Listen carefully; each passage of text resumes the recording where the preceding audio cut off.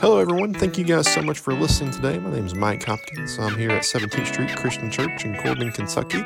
And what if I told you that you are a part of the most powerful family that's ever existed? Here's a fact that many of us don't realize. If you are a follower of Jesus, if you've given your life over to Him, you are a part of God's family. You have been adopted into the most powerful family, the most resourceful family, the most influential family, the most important and powerful family that's ever existed. You are an heir to God's kingdom. But here's the problem. Many of us aren't acting like it. If we look around the world, if we look at the world around us today, we can see very easily people who are a part of powerful families or the top of powerful organizations. Those people who have power and influence, they behave differently because they know that they have power. I think the problem is many of us, we belong to this powerful family, but we're not acting like heirs. We're acting like we are still enslaved to the world. That's what today's message is all about. This is our fourth week out of our book of Galatians sermon series, and I really hope you enjoyed this message. And if you did, please, I invite you to tell a friend, share it to someone you know, post it on Facebook or Twitter, or just let someone else know, said, hey, I thought this was interesting, and I think you would too. So I pray that you were able to be moved by today. And hey, if you enjoyed this message again, please share it. And if you wouldn't care, come join us one Sunday morning. We meet every Sunday morning at 11 o'clock here at our Corbin campus. Check out our website at www.17scc.com. And hey, I thank you again for joining and enjoy.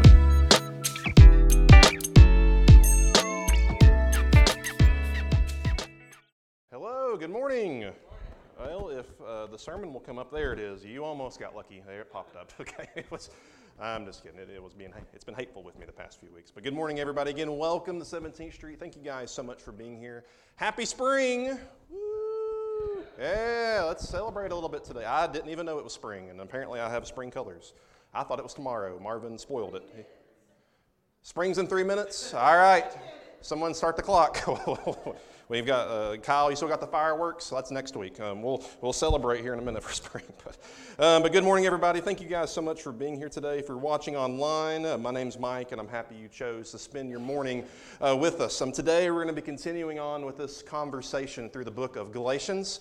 Just kind of recap a little bit over the past few weeks. The first week, we talked all about how the gospel should be our number one priority in life. And the question was, is it? Is the gospel your number one priority in life? And there's the sermon went. I've got to back up. Is the gospel your number one priority in life? The second week we talked all about how we are saved not just by works, but by faith and by grace. The whole point, if you remember from a few weeks ago, was works don't make us a Christian.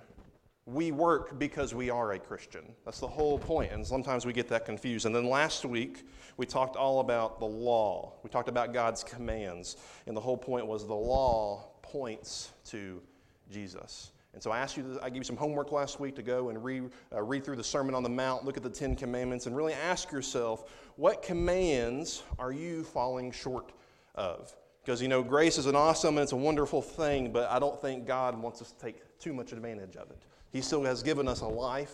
He's given us a rule book. He's given us a life that we are supposed to be living. And the question is, are you living the life He has asked you to live? Church, I've got to be honest with you. Every single week, we do a memory verse. We do some memory work. I've challenged you this year to get into the Word.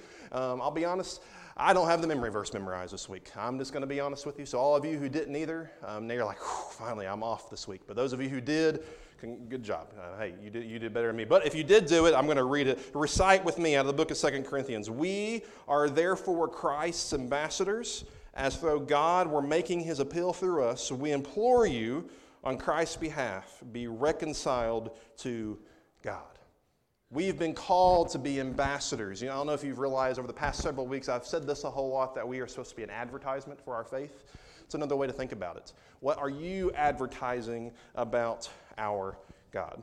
Church, today we're going to continue on with this whole conversation of the book of Galatians, and we're going to kind of go back to the whole theme of the letter. Today is kind of the whole theme, and the theme is grace, and we're going to talk about that. You guys know me. I like my movies. I talk about them way too much, enough to where sometimes you probably get tired of me talking about them. I love movies. About a year ago, I started a journey that is taking a very long time. Just ask Jenna. I started a journey to where I was going to watch every single film that ever won Best Picture at the Oscars. The first picture was all the way back in 1929, and my goal is to eventually have a shelf full of every single movie that won Best Picture. I'd be like, that right there is the best movies ever made. That's a goal, and it's taking a long time because 1920s and 1930s film is not my cup of tea always. It's something I don't really grasp, but I love all of that form of entertainment. Well, today I want to talk to you a little bit about the movie that won Best Picture. We're going to fast forward in 1959. I played some trivia the other day with some of our church members on that bus ride Mark was talking about, and they actually got it right. The movie that won Best Picture in 1959, you may have watched it, was Ben-Hur. You may have watched the movie Ben-Hur. You may have seen the remake in 2016. You may have watched the original that came out in 1925. That was a silent movie. Some of you may have read the book that came out in the 1800s. I'm not going to ask if you were there or not, but some of you may have read and watched those movies. This movie is fascinating, and I want to talk a little bit about it today. The reason it's fascinating is this came out in 1959. At the 1959 Academy Awards, it won 11 Academy Awards. No movie has ever passed that. And there's been a lot of movies since 1959.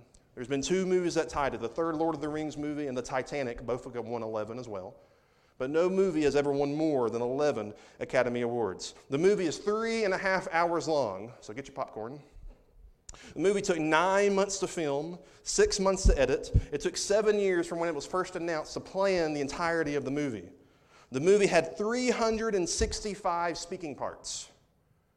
That's a lot, if you don't know all about movies. The movie took over 1 million props to create.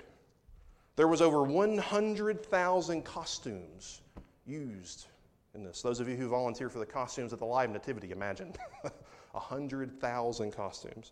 There were 10,000 extras used in this movie. There was 110 minutes of music in the movie. It's the longest score ever composed for a feature film. It's a cool movie. You should go watch it.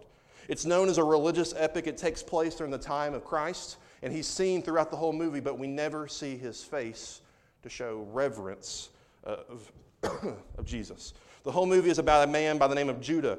He's a powerful merchant of Jewish descent, and he ends up, making people mad. He's thrown into slavery, and he gets thrown in this ship, and he's forced to row for like 3 years. He's a slave.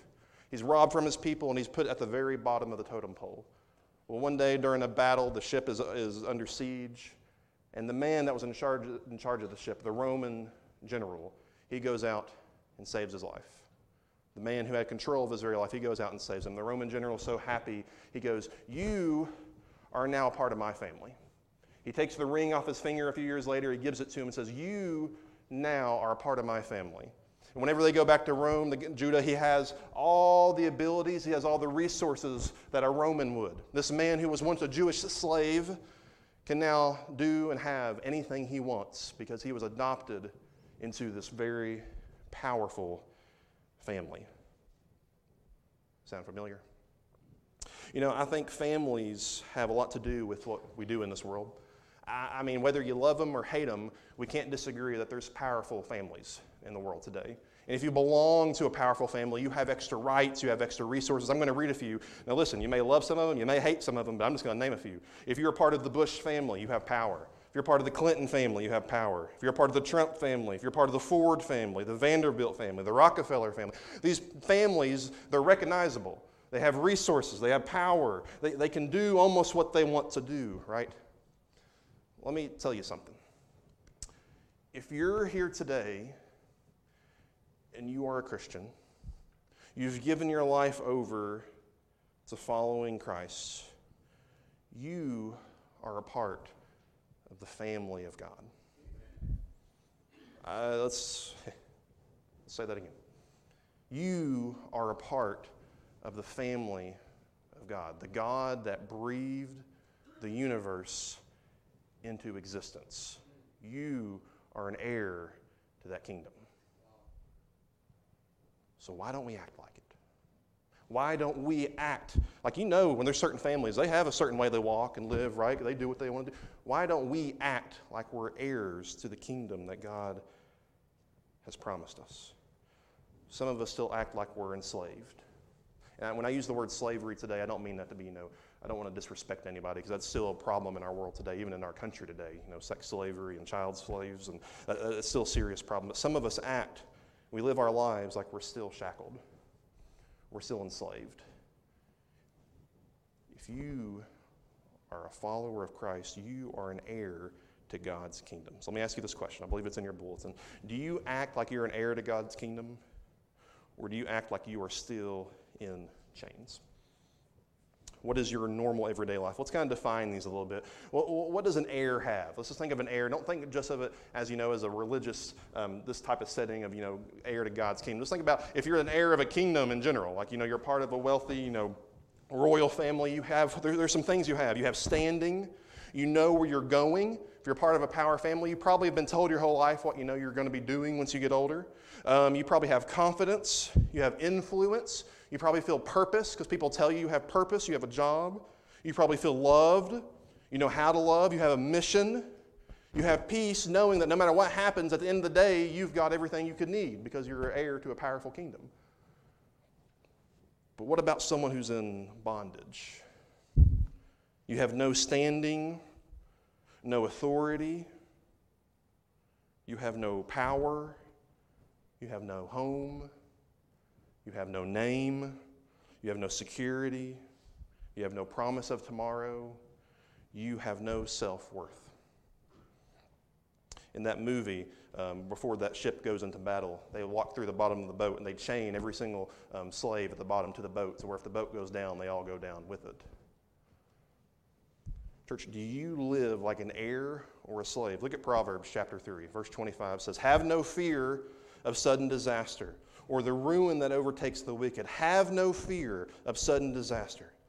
Verse 26, "For the Lord will be at your side and will keep your foot from being snared."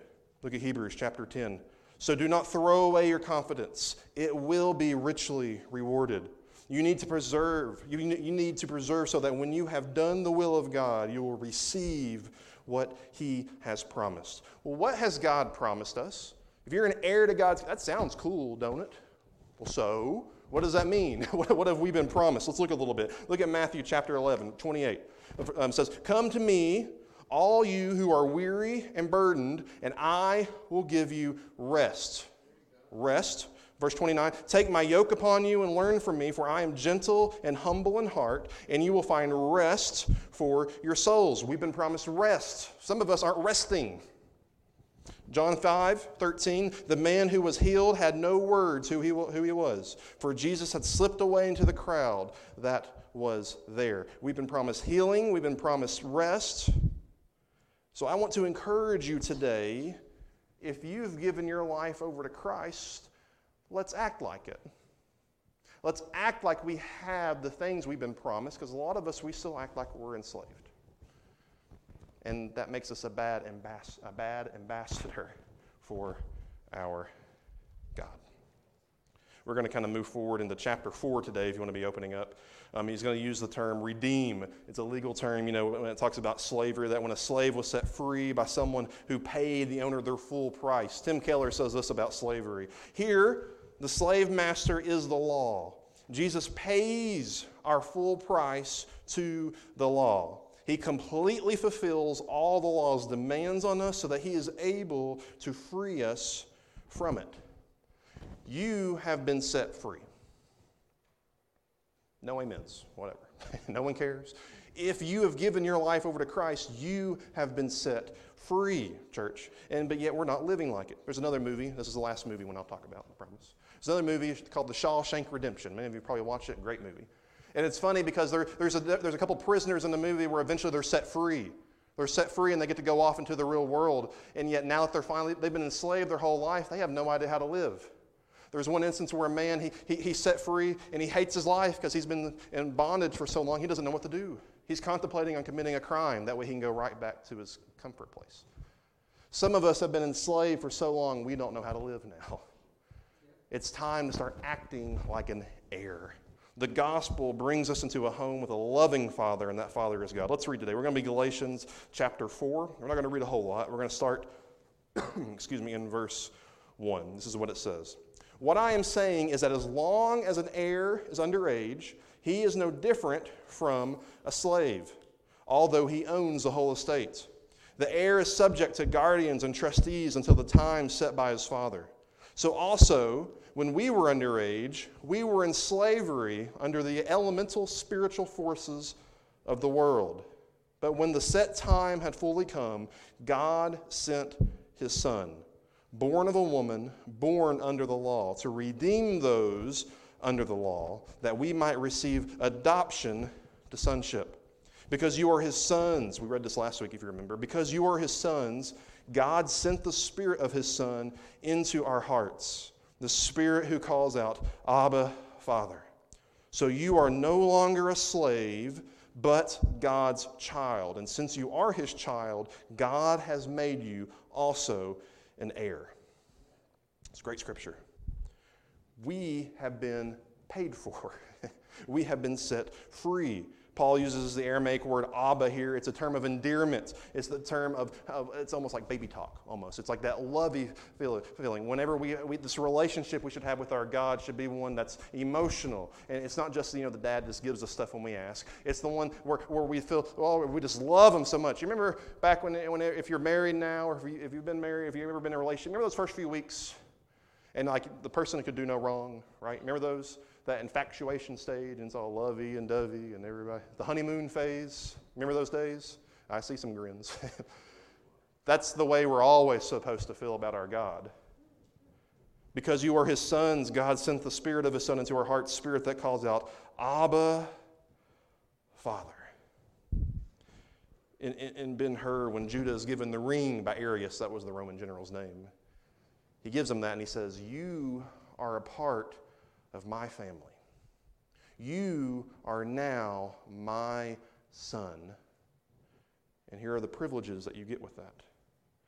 At the end of the movie, he even returns back to his home, and people still have to treat him differently because he's been born again into a new family.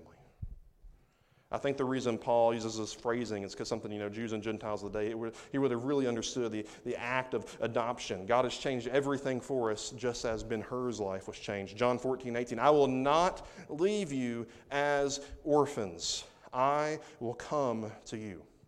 I will not leave you as orphans. I will come to you. Church, is there anyone here today who feels like you're still an orphan? Not in the literal sense. You still feel like you're enslaved. I think it's time we start acting like the heirs of a kingdom that we've been promised. I think it's time we do that. So how do we do that? How do we live a life like an heir? Some of us have identity problems, and today, hopefully, we're going to fix them. How do you truly live like a child of God? I put this question on Facebook the other day, which is always dangerous because you never know what's going to happen. Because when I use this word heir, we kind of think about, like an earthly kingdom, right? If you're an heir to a kingdom, there's wealth and influence and power and everything. Well, I put this question on Facebook, and I want to read you some of the responses that I got from it. I put this question on Facebook that said, the exact phrasing was, what would you do if you had unlimited amounts of resources, power, and influence? And I got 11 responses. This is what they said. First one said, take a day off. I thought that was funny. Help people. Many of these are from you all, but I won't call anyone out. Help people who are in help. Help people who need help. Give to God and let him multiply abundantly, exceeding beyond. Save the hungry and the hurting. Find a cure for all cancers. Make sure all kids have a loving and safe home. Give to the poor. Give the gospel to the world in their native tongue. It's a good one. Now here's my brother. Step 1, buy Bitcoin. Step 2, convince other people to buy Bitcoin. Step 3, sell Bitcoin. Step 4, become a Chick-fil-A CEO. I don't know. That's the preacher brother, by the way. And the last one, all kids, animals, and elderly have a safe place, a safe and kind place to live. That's what people would do if they have all sorts of power. Let me give you a little bit of a secret. You have access to more power than you realize. Let's do something with it. This is how you live like an heir. The first thing is this. We need to start asking in confidence. Ask in confidence. Mike, what do you mean? I think, imagine, if I woke up tomorrow and I was the prince of Abu Dhabi. I don't know. I wake up and I've got all this power and all this stuff and whatnot. And there's something I want. I'm like, hey, Dad, can you get this for me? He's like, well, sure, son. We have unlimited resources. I'm going to ask very confidently, aren't I? Because I know that whatever I ask for, he's going to give it to me. Some of us need to ask God with more confidence. Some of us, the only reason we pray is because it's what you're supposed to do. It's what we're told to do, and if we didn't, we got in trouble. Well, the preacher man said pray, so we pray. Well, if all you're doing is praying for your food and travels, you're not praying good enough, church. I'm not trying to be rude, but we need to ask in confidence. We need to start expecting that God will move when we ask him to move. If you're not expecting it, why are you praying in the first place? Right? Hebrews chapter 10, 35. So do not throw away your confidence. It will be richly rewarded. You need to preserve so that when you have done the will of God, you will receive what he has promised. This week in your prayers, when you pray for something, live like it's going to happen. I think a lot of times the reason God doesn't answer our prayers is because we're not meeting him. He meets us where we are, but we're not going out to meet him. You pray for your health, but you don't do anything about it. Why would he bless that? You pray for peace, but you don't pursue him daily. You don't read. You don't pray. Well, why would he give you peace? You pray for joy, but you don't do anything about it. Why would he bless you with joy? You pray for this church to grow, but you don't want to do anything. You just want to come to church. Why would he bless that? We need to pray in confidence, church. Number 2, take a stand. If you start thinking about, maybe all the big nonprofits in the world, like, the big ones who, give a lot of money, they do a lot of work. There's a good chance behind all those organizations, like I'm talking about the billions and the billions, there's someone rich and powerful in the background that's making that move. It's almost like any time a disaster in the world happens, or any type of, anytime something goes on, people want to hear from the powerful, right? They go to their doors like, what do you think about this? What do you think about this? Because they want to hear their thoughts. Because they know with a stroke of a pen they can get stuff done. We need to do the same thing. You are an heir to the God who breathed the universe into existence. So we need to take a stand as well. For the things that God deems worthy. You are a child of the King. 1 Corinthians 16, be on your guard, stand firm in the faith, be courageous, and be strong. If you knew that tomorrow, that no matter what you took a stand for, it would happen, and God would bless it, you would probably do it. Well, maybe that's what God's waiting for, church. There's some injustice in your life that you're passionate for, that God really wants moved, but it's scary and it's fearful. Maybe he's just waiting on you. Take a stand because you have influence. And don't put this one up there yet, Corey. Number 3. I'm going to sound selfish for a minute. If I woke up tomorrow, like I said, I was the Prince of Abu Dhabi. I don't know. Is that even a place? Yeah, there we go. Well, I'm the prince, if you didn't know. I woke up tomorrow, I won the lottery. Church, I'm going to be very honest with you. I would do some good things. I'd do some donating. I'd buy a few things for some people. Probably invest a little bit, protect the future. I'd do some smart things. I'm going to be completely honest.